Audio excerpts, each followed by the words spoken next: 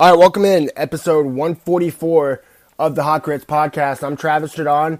We're going to get going today. Got a kind of a different episode for you, half live from Coach's Corner on Tuesday afternoon after the Georgia Southern game, and then half of it, the first part and the last part, I'll pre-record as I'm doing now on Tuesday morning. So before we get going though, Coach's Corner, you guys know him, you love him, the number one sports bar in Savannah and our title sponsor here on HGP, www.coaches.net, 3016 East Victory Drive, or if you want to call ahead, it's 912-352-2933. The best way to stay up to date with what's going on over at Coach's Corner is to follow them on Facebook. Go like their page on Facebook, and there you can check out the other Coach's Corner Sports Network shows as well. Rubbin' and Grubbin' with Brandon Bain, the NASCAR guy, on Wednesday nights, live on the Coach's Corner Facebook page and archived on Rubbin' and Grubbin's YouTube page. Carl DeMasi every Saturday morning talking local sports. Same thing right there live on Saturday mornings, Coach's Corner Facebook, but then also archived on Carl's YouTube page. That's the Carl DeMasi Sports Report on YouTube. Check out Coach's Corner this bowl season. I'm up there for the Georgia Southern game. Hopefully, when we flash to the future, that's a Georgia Southern win. Check them out. Tell them the Hot Grits podcast sent you, and they will hook it up there at Coach's Corner. All right, let's get after it for a 144th time. Hot Grits podcast. Ain't nobody gonna this your boy Camellia. I mean, I've always kind of believed in aliens. I don't know if I believe in flying saucers. Ain't nobody gonna rip like You might as well just walk up to Cupid while he's on his lunch break, crank the heat or something, and punch him right in the face. Punch the little baby right in. We'll see that. We're almost 3 minutes into our sports podcast, and yet to bring up not one sport. Stop, drop, roll out, dirty south. Come on, bow. You over there, oh y'all, come on now. All right, welcome in episode 144. I'm Travis Jadon. Let's not waste any time today. Here's the rundown. We're going to talk Georgia, Ohio State, preview the Peach Bowl, the college football playoff semifinal in Atlanta this weekend, New Year's Eve night, 8 p.m. kickoff. We're going to preview that to start. Then we're going to flash you guys to my live reaction of the Georgia Southern game. So I'm recording this Tuesday morning, and Georgia Southern plays later this afternoon. I'm going to head up to Coach's Corner, watch that game up there, and then react to it live on the Coach's Corner Facebook page and the Hot Grits podcast Facebook page. So I'll clip that in for the audio listeners, and then we'll flash back to pre-record. We'll talk Falcons, some local sports, and then an HGP Celebrity Death of the Week, as always. But first, I don't think there's anything bigger this week than Georgia, Ohio State. Georgia, Ohio State, the wait is almost over, folks. 13-0 Dogs versus 11-1 Buckeyes. Georgia minus 6.5 point favorite as I record this on Tuesday. All right, so for me, big picture, like the closer this game gets, I realize what's at stake more. And by that I mean, I guess big picture for Georgia, this is a chance for them to do what is rarely done in college football and what's never been done in the college football playoff era, which I think that, this is the 9th season of the college football playoffs. We've never had a back-to-back champ. That's what Georgia's trying to do. But, even more than that, I would think there's a sense of urgency here, because when you start to look back, because that was surprising to me, like it feels like Clemson won back-to-back, or it feels like Alabama surely would have won a back-to-back somewhere in there. But that's not the case. You'd have to go back to the BCS and to Alabama, in the 2010s, was it 2011, 2012, 2013? That range for the last back-to-back college football national champ. And when you think about it that way, take out Alabama, this never happens. Like, this does not happen in the modern era of college football. Now, a lot of teams have won one, and that's what Georgia has right now. Like, they're in a group that includes 2010 Auburn, when we're talking just like recent, 2005 Texas, 2013 Florida State, like those are all BCS era teams that won one national title.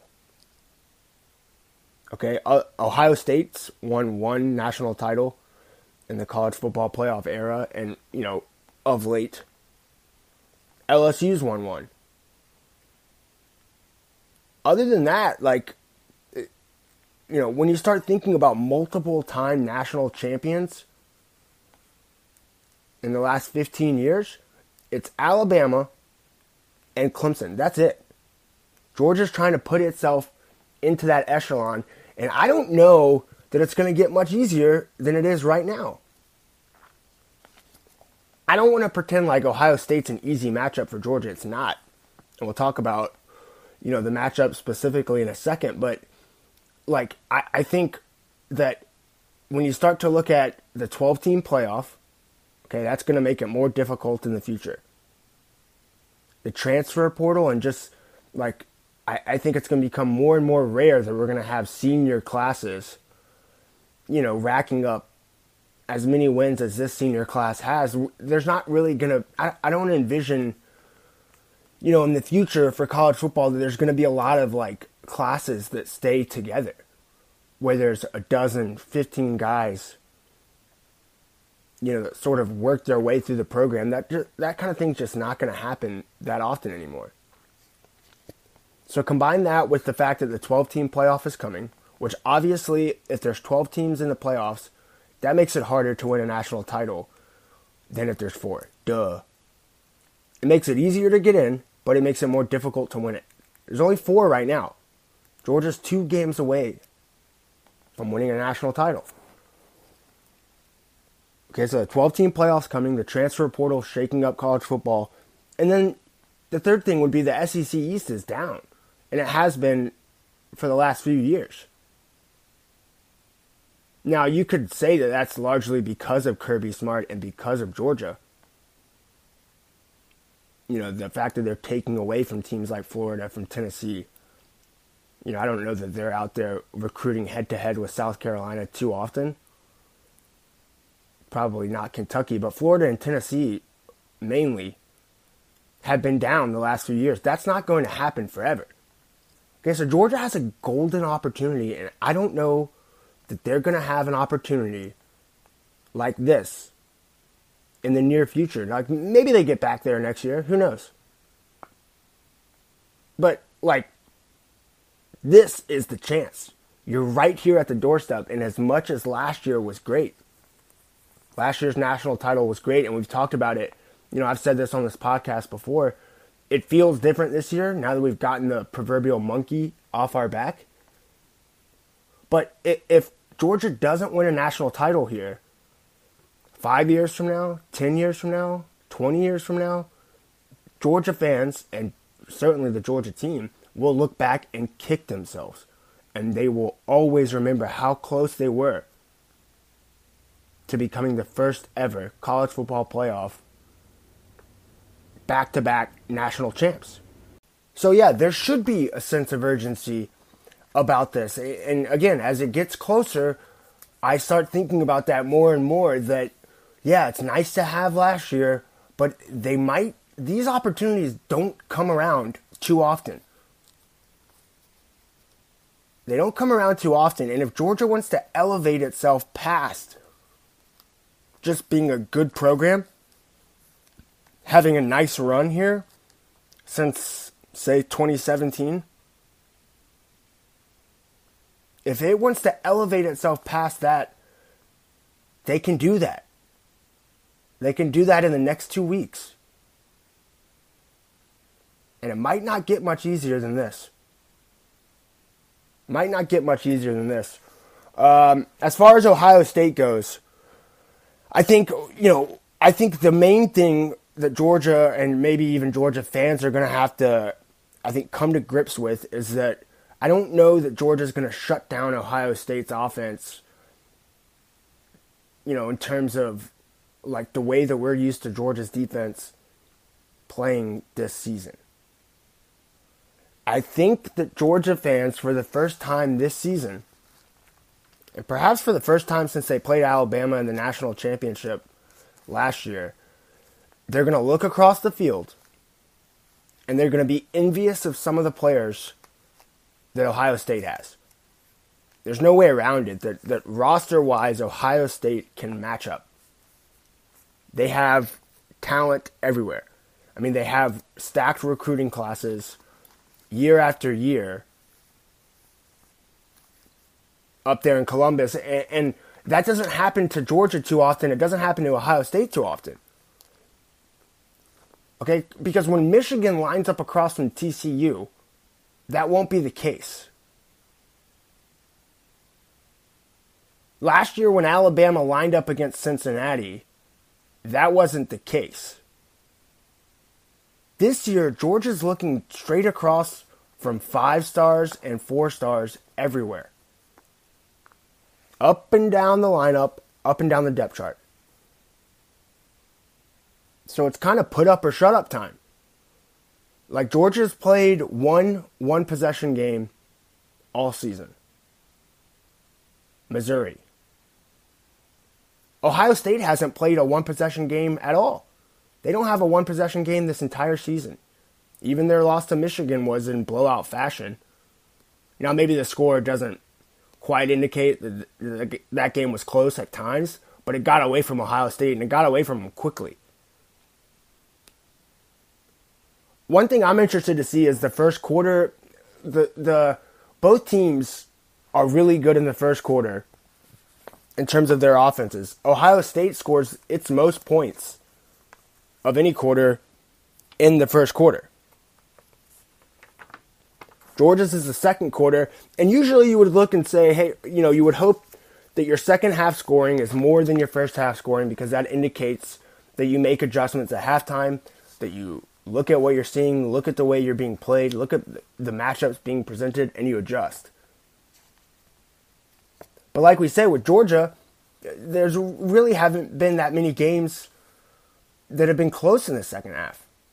With Ohio State, it's been the same way. So that's not really, you can't really look at the stats for that and like glean much off of it, because obviously the second half scoring is going to be down when you're up by 30, 35 points in the second half, as Ohio State and Georgia both have been. But Ohio State, they're scoring 13.5 points in the first quarter on average. Georgia's allowing 1.8 points in the first quarter on average. 1.8. So something's going to have to give there. Ohio State averaging almost 2 touchdowns in first quarters this season. Georgia's giving up less than 2 points. Georgia's defense gives up less than 4 points in every quarter. 1.8 in the first, 3.6 in the second, 3.5 in the third, 3.8 in the fourth. I mean, they just don't show much weakness in terms of allowing points. But we do know, because we saw it against LSU, we do know that the secondary is prone, especially Keely Ringo. Sometimes Malachi Starks gets a little antsy, starts creeping. I mean, he's a really, really talented guy. I think he's going to be one of Georgia's best safeties in recent memory when it's all said and done, but he's a freshman, Starks is. And Keely Ringo, we know, played pretty poorly against LSU. Now, you can do the thing where you're like, well, it's not his fault. The coverage is supposed to glide here. But the fact is that Georgia, for the most part, is playing a lot of man-to-man. We know that. We know that about Kirby Smart. We know that. We know that. We know that. We know that about Georgia. And Keely Ringo was abused against LSU several times. Now he's going to have to line up against Marvin Harrison Jr. and Egbuke, whatever his name is, the other 1,000-yard receiver that Ohio State has, because they have 2 of them. So that's what I'm interested in is can Georgia prevent the big play from Ohio State? Because look, Ohio State's not going to get sacked a lot. C.J. Stroud's not going to stand back there a lot. So, Jalen Carter's role and the pass rush in general, that role maybe limited. I would look for Jalen Carter. Like, I would hope that, and Georgia's D-line in general, to have some batted balls, especially on those, if Stroud's going to throw any of those, short routes over the middle, any of those drag routes, I would hope for some batted balls. But look, Ohio State doesn't get sacked a lot, and that's because they get the ball out quick and they run quick. Their offense is quick. But for me, it's when Georgia has Ohio State 3rd and 13. Like, can they prevent the 25-yard pass play? Because Ohio State's really, really, really good at that. They're almost never out of it in terms of down and distance. Now, look, they're going to commit some penalties. Ohio State will. They've committed 69 of them on the year, so that's nice. That's almost 6 penalties a game. And so that leaves a lot to be desired. They are +7 in the turnover margin, Ohio State is. Georgia, like, strangely, for as dominant as they've been, they're neutral in the turnover margin on the season. They've lost 16 turnovers. They've gotten 16 turnovers. Not a math guy, but that tells me they break even.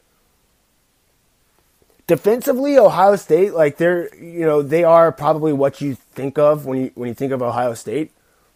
But they're serviceable. I mean, Ohio State's +303 on the year in terms of scoring.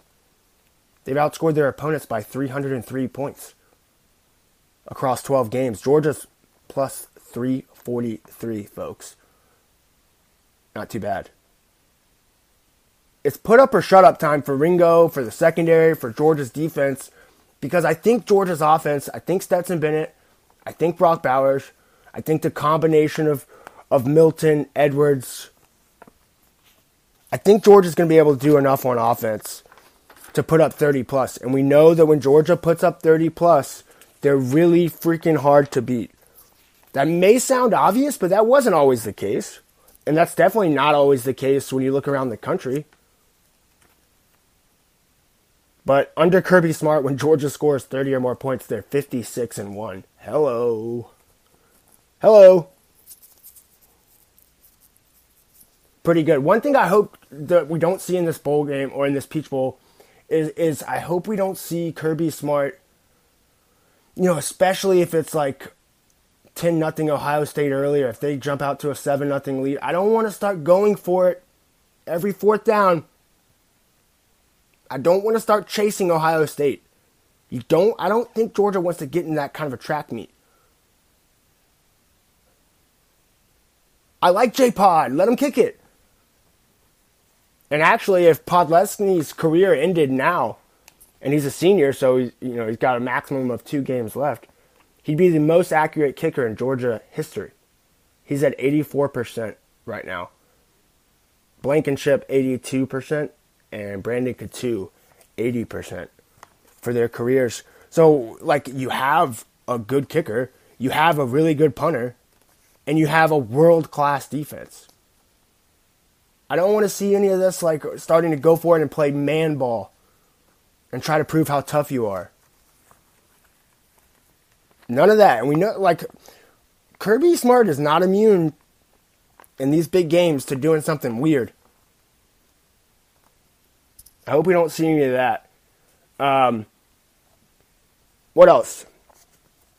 What else for the matchup? Ohio State defensively, like, I don't think that they have too many guys that are going to, like, really scare Georgia. But Tommy Eichenberg is their leading tackler. I mean, he's a prototypical white linebacker for Ohio State. Like, Tommy Eichenberg, that's the guy's name. Like, he had never had a choice. He was always going to play linebacker at Ohio State. 112 tackles, 12 tackles for loss, just 2.5 sacks. They don't really have a lot of sack guys. 2.5 sacks. Steele Chambers, pretty solid name. He's got 69 tackles. He's second on the team. That's nice. He's got 1.5 sacks. Lathan Ransom, 65 tackles, 1.5 sacks. So I don't envision Stetson Bennett's going to be under a lot of pressure in this football game. But for me, it's just, can Georgia keep pace and kind of do what it wants to do offensively? And we know that Todd Monken's going to probably settle in to this game and try to establish a run early. And, like, that's been frustrating at times because it does feel like at times this Georgia offense is kind of playing with its food instead of just attacking downfield.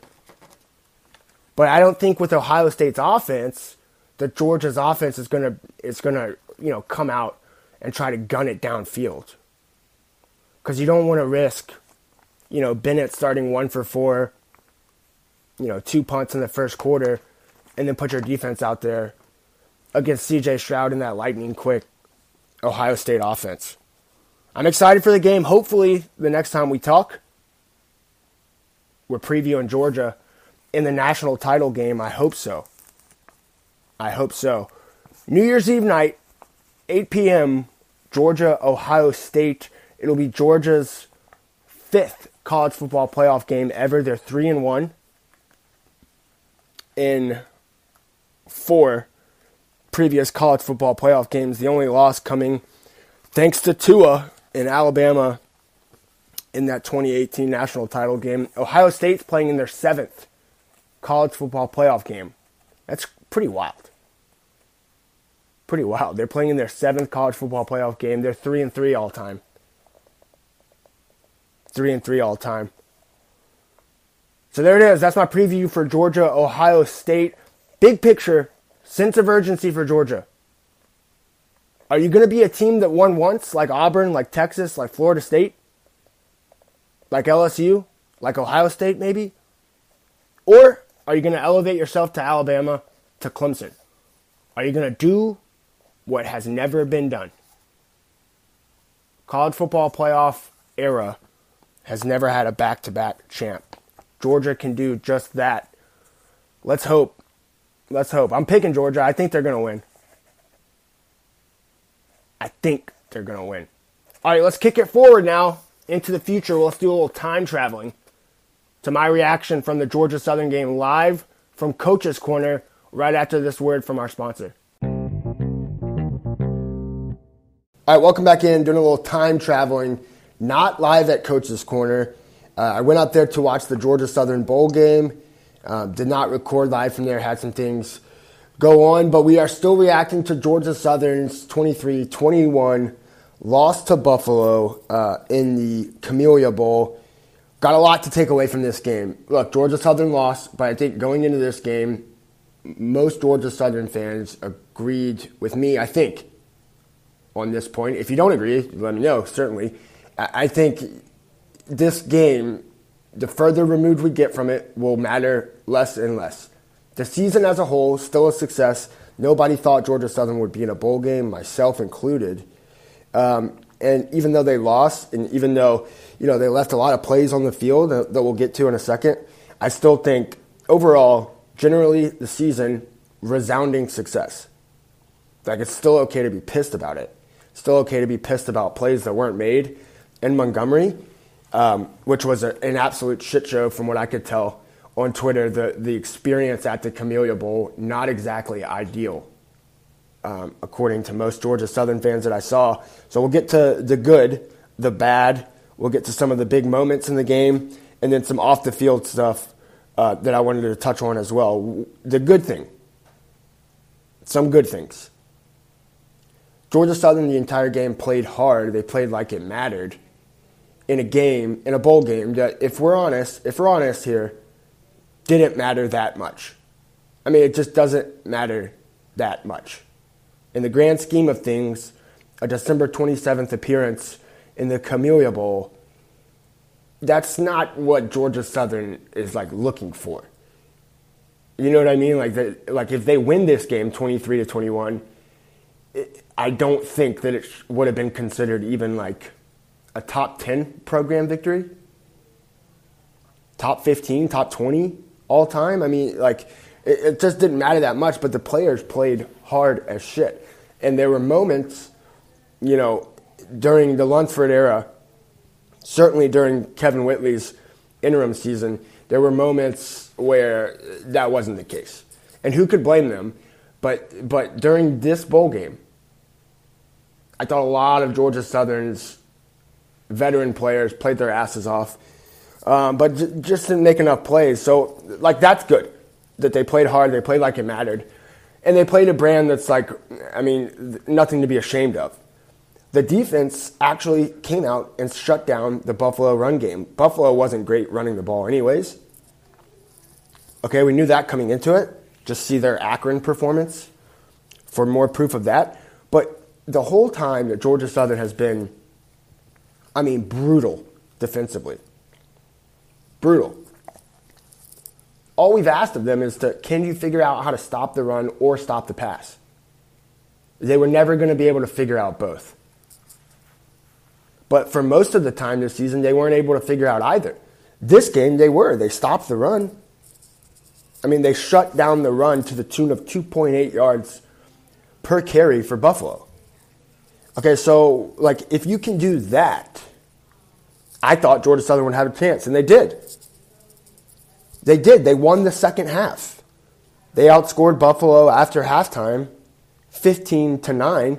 They didn't allow Buffalo to score a touchdown after halftime. And if you would have told me that about this defense coming into the game, I would have really liked Georgia Southern's chances. For me, it was more about what the offense couldn't do down the stretch than it was about the defense in this game. Offensively for Georgia Southern, 11 players caught a pass. That's good. It was Bo Johnson's coming out party. 5 receptions, 118 yards.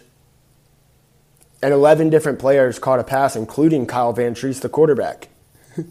That's wild. But when you have 11 guys catching passes, that shows you that, there are plenty of weapons. Caleb Hood's lack of being able to break loose. I think he had 7 or 8 catches, Hood did, but he only had 29 yards. So he just couldn't break loose on any of those big plays. And then I guess one more thing defensively. And then I thought O.J. Arnold was good. I thought he showed glimpses of being the explosive back that Georgia Southern hopes he can be alongside a guy like Jalen White moving forward, who didn't play in the game, as we expected. Neither did Singleton, who was pretty much the only game time question. I think we all knew Jalen White was going to be out for the game. He was out for the year. Singleton was a question coming in. He didn't play. But in his stead, 11 different Georgia Southern players caught a pass, so that wasn't the problem. I think the problem was lack of sustained drives, and that leads us into the bad. But one more thing on the good, the defense, like we said, they held up over 38 minutes of Buffalo possession time. 81 plays for Buffalo, 67 for Georgia Southern. They still outgained them. The Eagles did 444 to 387. But they only possessed the ball for 21 minutes, 54 seconds. So they were outpossessed by 17 minutes.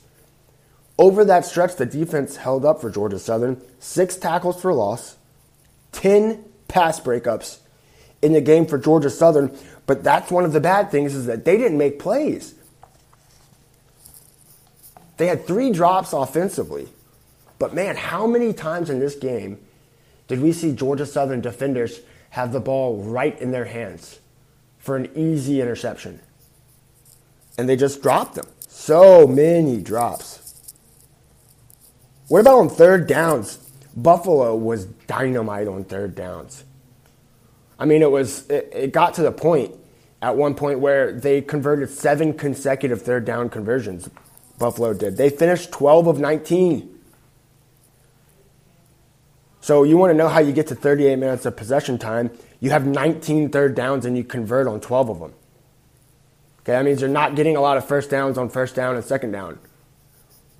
But Georgia Southern just couldn't get off the field on third down, so that's bad. They were 7 of 15, the Eagles were, on third down, which is not great, but it's not terrible. Not a math guy, but it's almost 50%. Which is serviceable. Again, not good, but serviceable. The penalties for Georgia Southern, 7 penalties. Buffalo committed 3. That's how you lose a 2-point game. That's how you lose a 2-point game, is you commit 7 penalties, you give up 12 third down conversions, tons of drops, not taking advantage of big play opportunities. Pass breakups are great. Interceptions are better. Write that down. Georgia Southern allowed 2 100-yard receivers. Marshall was electric, 11, 127, and 1 for Buffalo, and then Williams, 5 for a hundo in the receiving game. For Buffalo, like 11 for 127 for Marshall, for Buffalo, you can give that up if you're Georgia Southern. And you would expect those receivers to have a big game against Georgia Southern. What sucks is that this is another time in a bowl game where a Georgia native takes advantage of Georgia Southern. I forget his name, but Liberty had a wide receiver that was also from Georgia who, I forget where he was drafted, but he was drafted pretty highly, maybe by the Commanders. And he was from Georgia. He tore apart Georgia Southern in the Cure Bowl.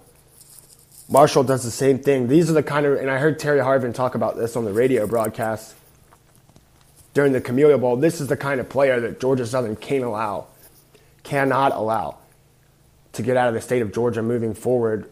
If you have fringe 3-star, 4-star receivers that are going places like Louisville, places like Minnesota, places like Liberty, places like Buffalo, Georgia Southern has to start getting those guys. They don't have to get the guys that are going to Georgia, the guys that are going to Ohio State, Alabama.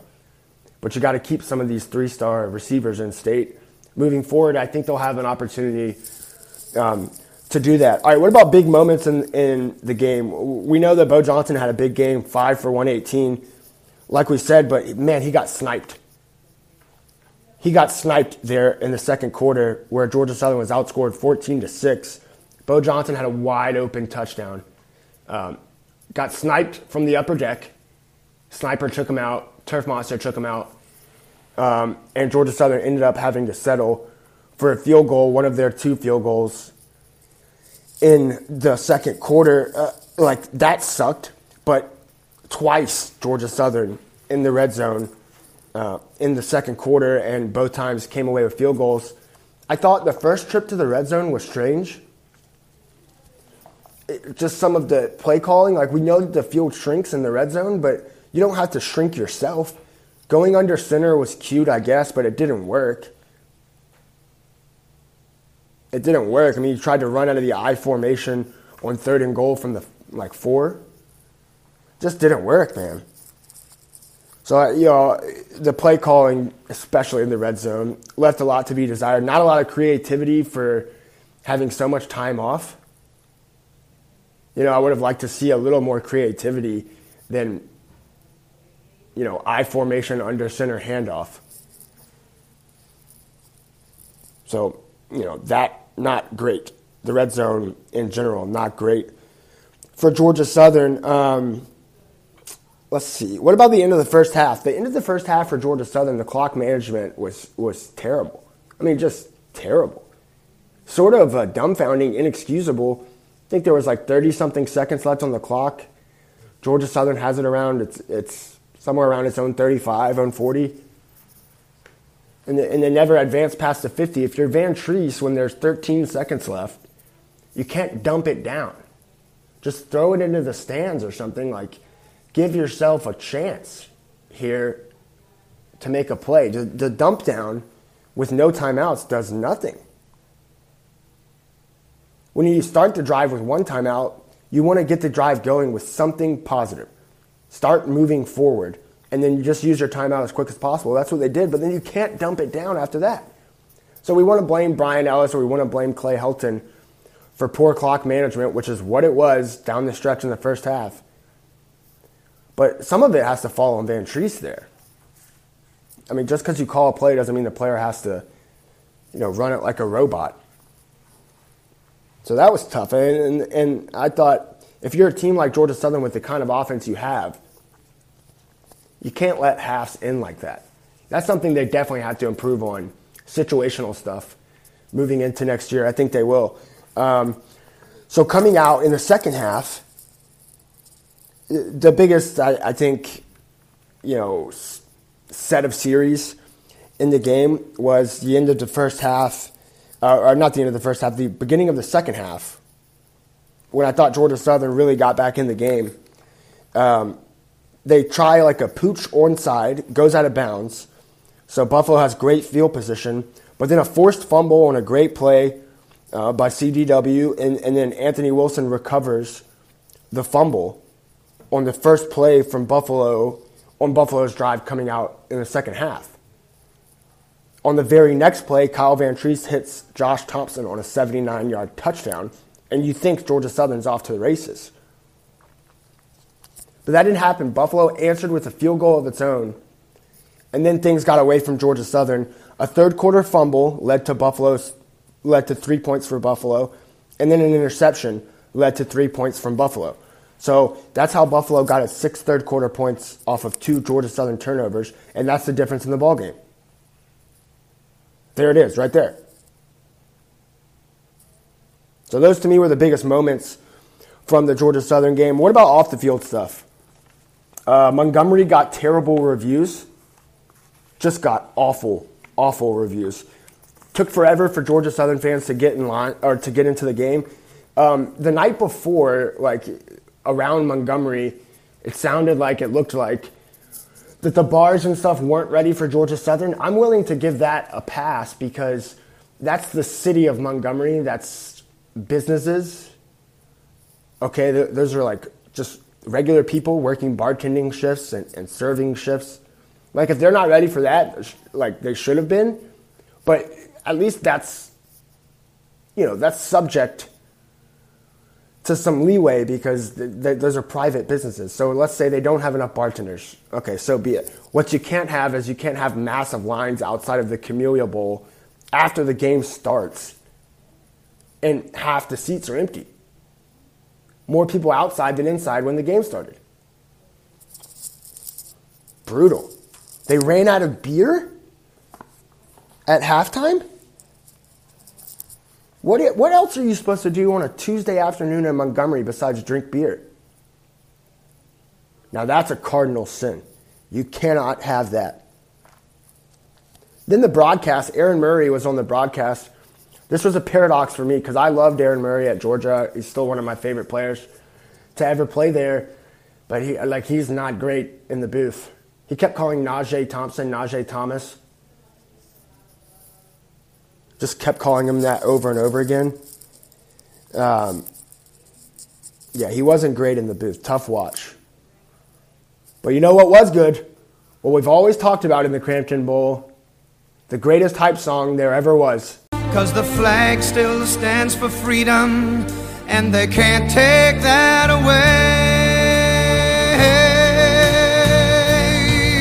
And I'm proud to be an American, where at least I know I'm free.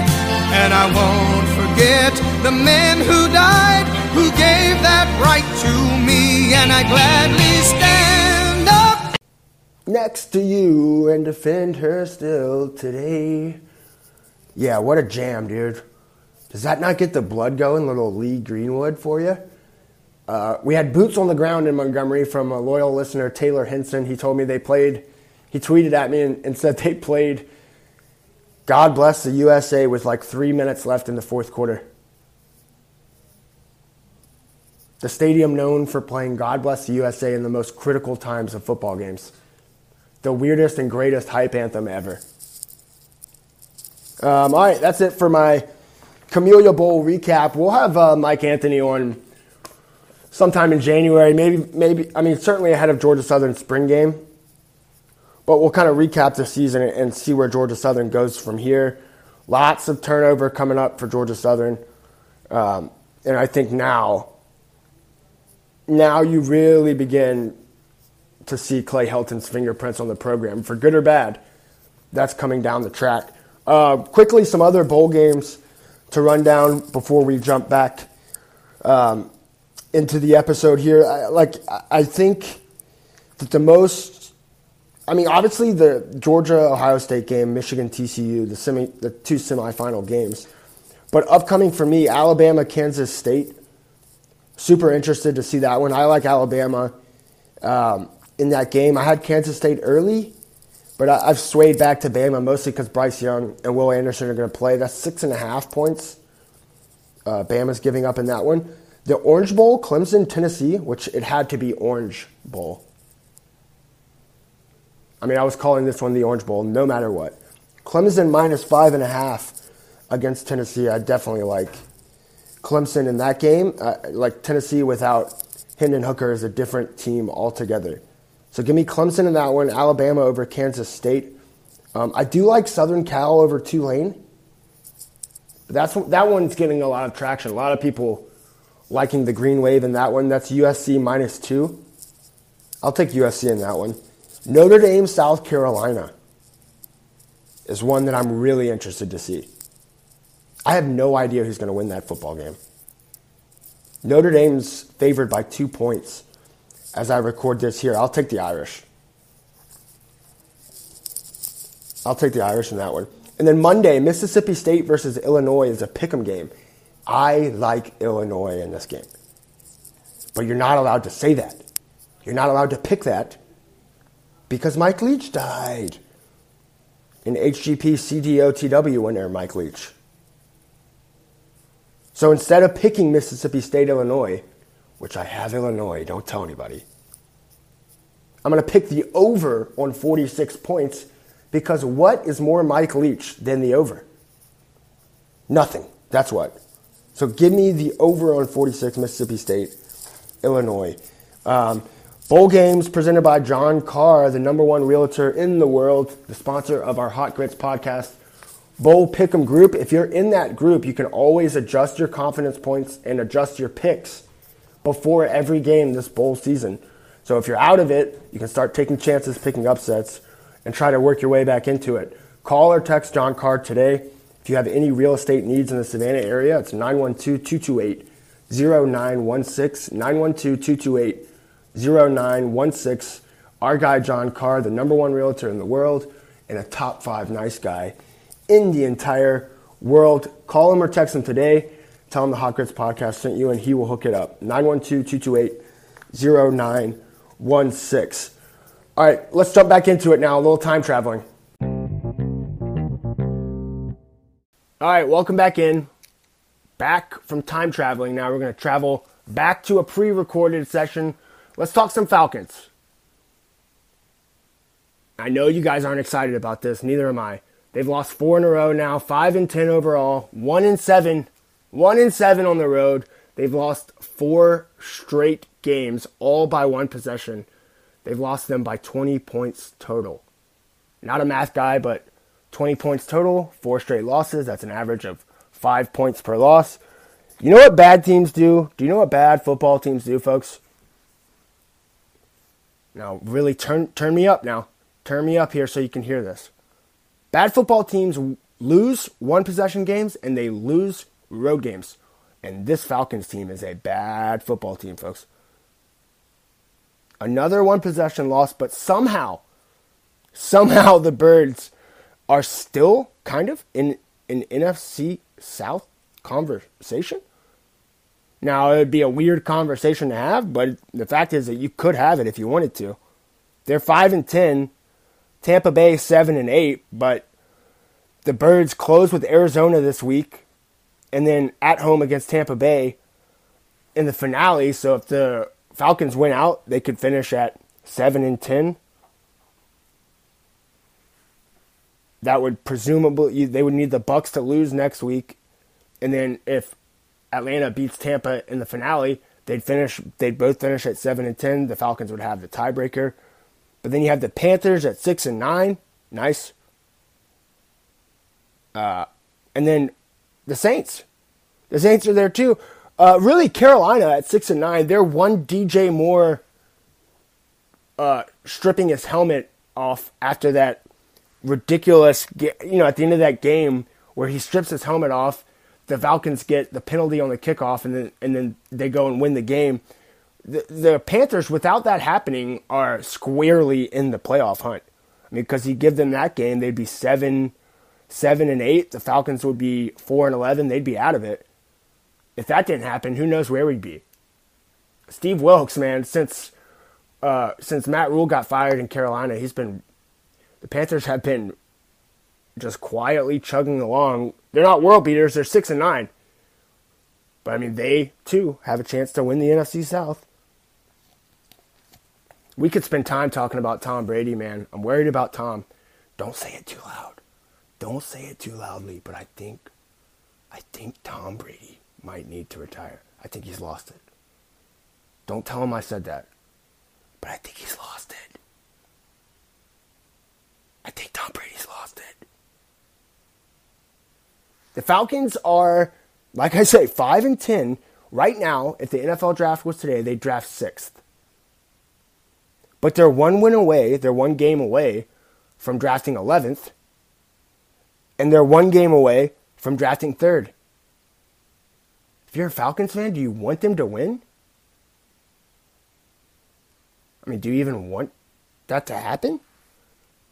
Imagine going through all this as a Falcons fan and then they draft 11th. I mean, that would suck. They play things right. You finish 5-12. Man, you could be drafting in the top 5. But if they win these next two, man, they could be drafting 12th, 13th. They could make the playoffs and not even be in the top 15. And now, they're favored this weekend. The Falcons are at home against the mighty Cardinals. Trace McSorley's Cardinals. So, I think that might be the only matchup outside of possibly the Broncos that the Falcons would be favored in across the NFL. But they're favored this weekend, folks. It's not out of the realm of possibility. So you're telling me there's a chance. All right, let's get to some local talk now, presented by Prep Sports Report. PrepSportsReport.com, the number one source for local sports in Savannah. Free to read, no sign-up required. Just click on any story you want on the website and read away. You can find out all about local sports, high school basketball in the middle of their season. Right now, we have plenty of stuff up there on PrepSportsReport.com. You can also check them out on Twitter at PrepSAV. Before we get local, quickly, Braves signed Jackson Stevens. They re-signed him as a right-handed bullpen arm. A bulk guy, probably a swing man. I could envision Jackson Stevens bouncing from AAA to Major League to the Phantom IL kind of all year. But, while the Mets are signing Carlos Correa to play third base, the Braves are re-signing Jackson Stevens. Ho-hum. Let's get to local sports. We have a lot of Savannah teams in Kyle Sandy's top 10 this week for boys hoops. Savannah High, number 8 in Class A. Woodville Tompkins, 8-6 overall, at number 10 this week for Kyle Sandy. I don't know how good Woodville is. We've talked about that before, but they're back in the top 10 this week. Class 2A, number 7, Windsor Forest. And then Class 3A, Johnson, number 2. They remain at number 2. Number 4, Beach, and number 6, Calvary Day, and 3A, all in Region 3A right there. We talked about that last week. No changes there. 2, 4, and 6 for Johnson, Beach, and Calvary Day.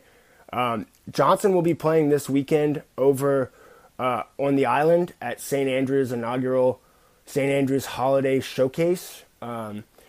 It's disappointing because a cool matchup would definitely be St. Andrews versus Johnson, the defending GIAA state champion St. Andrews team led by Zaire Edwards, who is super nice with the rock. If you haven't seen Zaire Edwards play at St. Andrews, you have about half a season left to do so because he is fun to watch. He's averaging over 23 a game. So is Johnson's Antonio Baker. To see those two guys go head-to-head, Johnson, a lot of people, including myself, think they have plenty of talent. Like, they have enough talent, certainly, to win a state title. Avoid injuries, knock on wood. Avoid some bad luck, maybe a bad draw in the bracket, and things shake right. You could have Johnson winning a state championship. And I would think St. Andrews, not a GIA hoops head. I'm not. But I would think that they would be the heavy favorite to repeat as the GIA state champs with all the talent that Mel Abrams and those guys have down there. We're not going to get to see that matchup, unfortunately. But we will get to see St. Andrews take on the likes of Ponte Vedra, Kings Ridge, I think. Kings Ridge is number 2 in Class A D2 this week, according to Kyle Sandy. You'll get Ponte Vedra, who's number 5 in Florida's Class 6A, according to Max Preps. And then you'll get Loganville, who's a pretty nice school. They'll play, I think they play Groves. Groves is in that tournament too. So we'll get to see some good matchups in that tournament. I think Ponte Vedra Johnson would be the highlight of that. Let me look and see what time that is. I have the schedule right here. Let's see. Ponte Vedra versus Johnson Thursday night at 6 p.m. And then St. Andrews versus Ponte Vedra Friday night, 6 p.m. Those are the two highlights, I think. Kingsridge Groves. Groves beat Beach. They can play. See if Groves can beat number 2 Kingsridge. They play Friday at 4 p.m. And again, all that down there at St. Andrews. So check that out. Check it out on prepsportsreport.com. We have a preview of that and a bunch of other holiday post-Christmas tournaments. Elsewhere in the high school sports world, A.J. Butts, the rising senior at Calvary, rising senior running back linebacker, he announced that he's transferring to Effingham County for his senior year. So Calvary has a lot of talent. I don't know that it's going to be the last transfer that Calvary has off that team from this year. It certainly won't be the last transfer that we see in the city. Just part of it, whether you like it or not. Whether you think there's external reasons for these transfers or not. The fact is that they're happening and they're going to continue to happen. So you can bitch and moan about it, or you can accept it as fact and adapt from there, and we'll do the latter on here. One name that I'm going to continue to watch because he's so freaking good is Thomas Blackshear, who has left BC. We know the story behind it. If you don't know the story behind it, find out. It's not too difficult. But he is a talent, folks. He's really, really good. And right now he's, a de facto free agent after leaving BC. So where he lands, and if he lands in this area, I would think it would be outside of the city. But, you could see it something like Effingham, potentially. Who knows? But where he lands is going to be a big deal. He's a junior, so still 2 years left for Blackshear, and he led the Benedictine Cadets in receiving this season and missed 3 games. So that tells you how good he is. All right, we'll close up now with our HGP Celebrity Death of the Week, and we're going to take out the word celebrity this week. We're going to take out the word celebrity this week and just do an HGP Death of the Week. And the Death of the Week, courtesy of the GHSA, the good old Georgia High School Association. The good old Georgia High School Association. They did it again this week, folks. They tweeted, or I should say last week, they tweeted essentially blaming the lack of officials. There's an officials, referees shortage across high school sports across the country. When I say that out loud, I don't know that you're going to be that shocked to find out that people don't want to be refs. It's a pretty thankless job. But this is what the official GHSA tweeted, and this makes all high school referees our celebrity death of the week here on Hot Grits Podcast. All refs are dead, basically, and it's our fault, according to the GHSA, who tweeted, quote, "What's more important to you, yelling at officials or having high school sports? Bad behavior by adult fans has caused a national shortage of officials. No officials equals no high school sports." End quote. So the GHSA is telling you, quote, "Bad behavior by adult fans has caused a national shortage of officials," end quote. That's them telling you that it's your fault, folks. The reason we don't have refs, the reason we have a shortage of officials is because of you. It's because of adults yelling at refs. Shame on the GHSA for blaming that on us. You have a shortage of officials? Fix it. Don't tweet out blaming it on the fans. Think about what kind of a look that is. Think about the gusto it takes to put that out there, to blame it on fans. It's not us. It's not us. It's you guys. Quit yelling at refs like this is some novel idea. As if just now in the last couple of years, people started yelling at referees. When God created Adam and Eve, the next thing he did was yell at the referee. I mean, it's a rite of passage. It's been around forever. It's not new. It's not a new development. Okay, so if the refs are falling off, if the participation numbers in officials are falling off, you fix it. Pay them more, incentivize them more, do something to fix it. Don't tweet out, don't spend time blaming it on people for yelling at refs, something that's been happening forever. It's not our fault. It's your fault, GHSA. You killed the refs. And for that, you get our HGP Celebrity Death of the Week. All right, that's it for episode 144. Until episode 145, stay safe. Wash your hands, you filthy animals.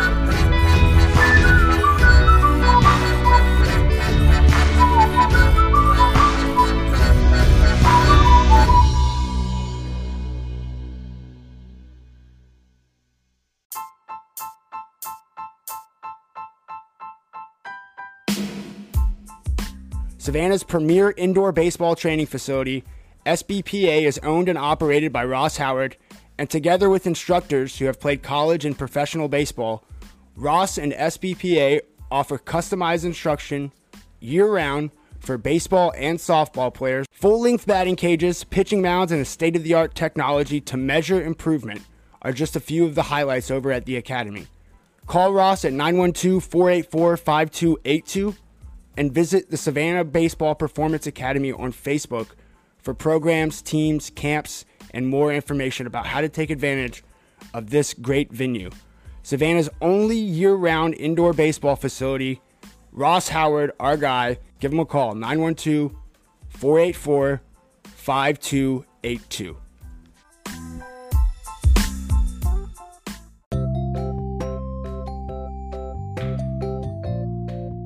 Commercial and residential electrical services that you can trust. Brady Electric is Savannah's #1 electrical services for commercial and residentials since 1970. It's family owned and family operated. Reach them today at 912-233-1561 or 1104 East 35th Street. Brady Electric, that's 2 D's, BRADDY. 5 stars on Yelp, 5 stars on Google reviews, and Savannah's #1 electrical servicer since 1970. Call them today, 912-233-1561.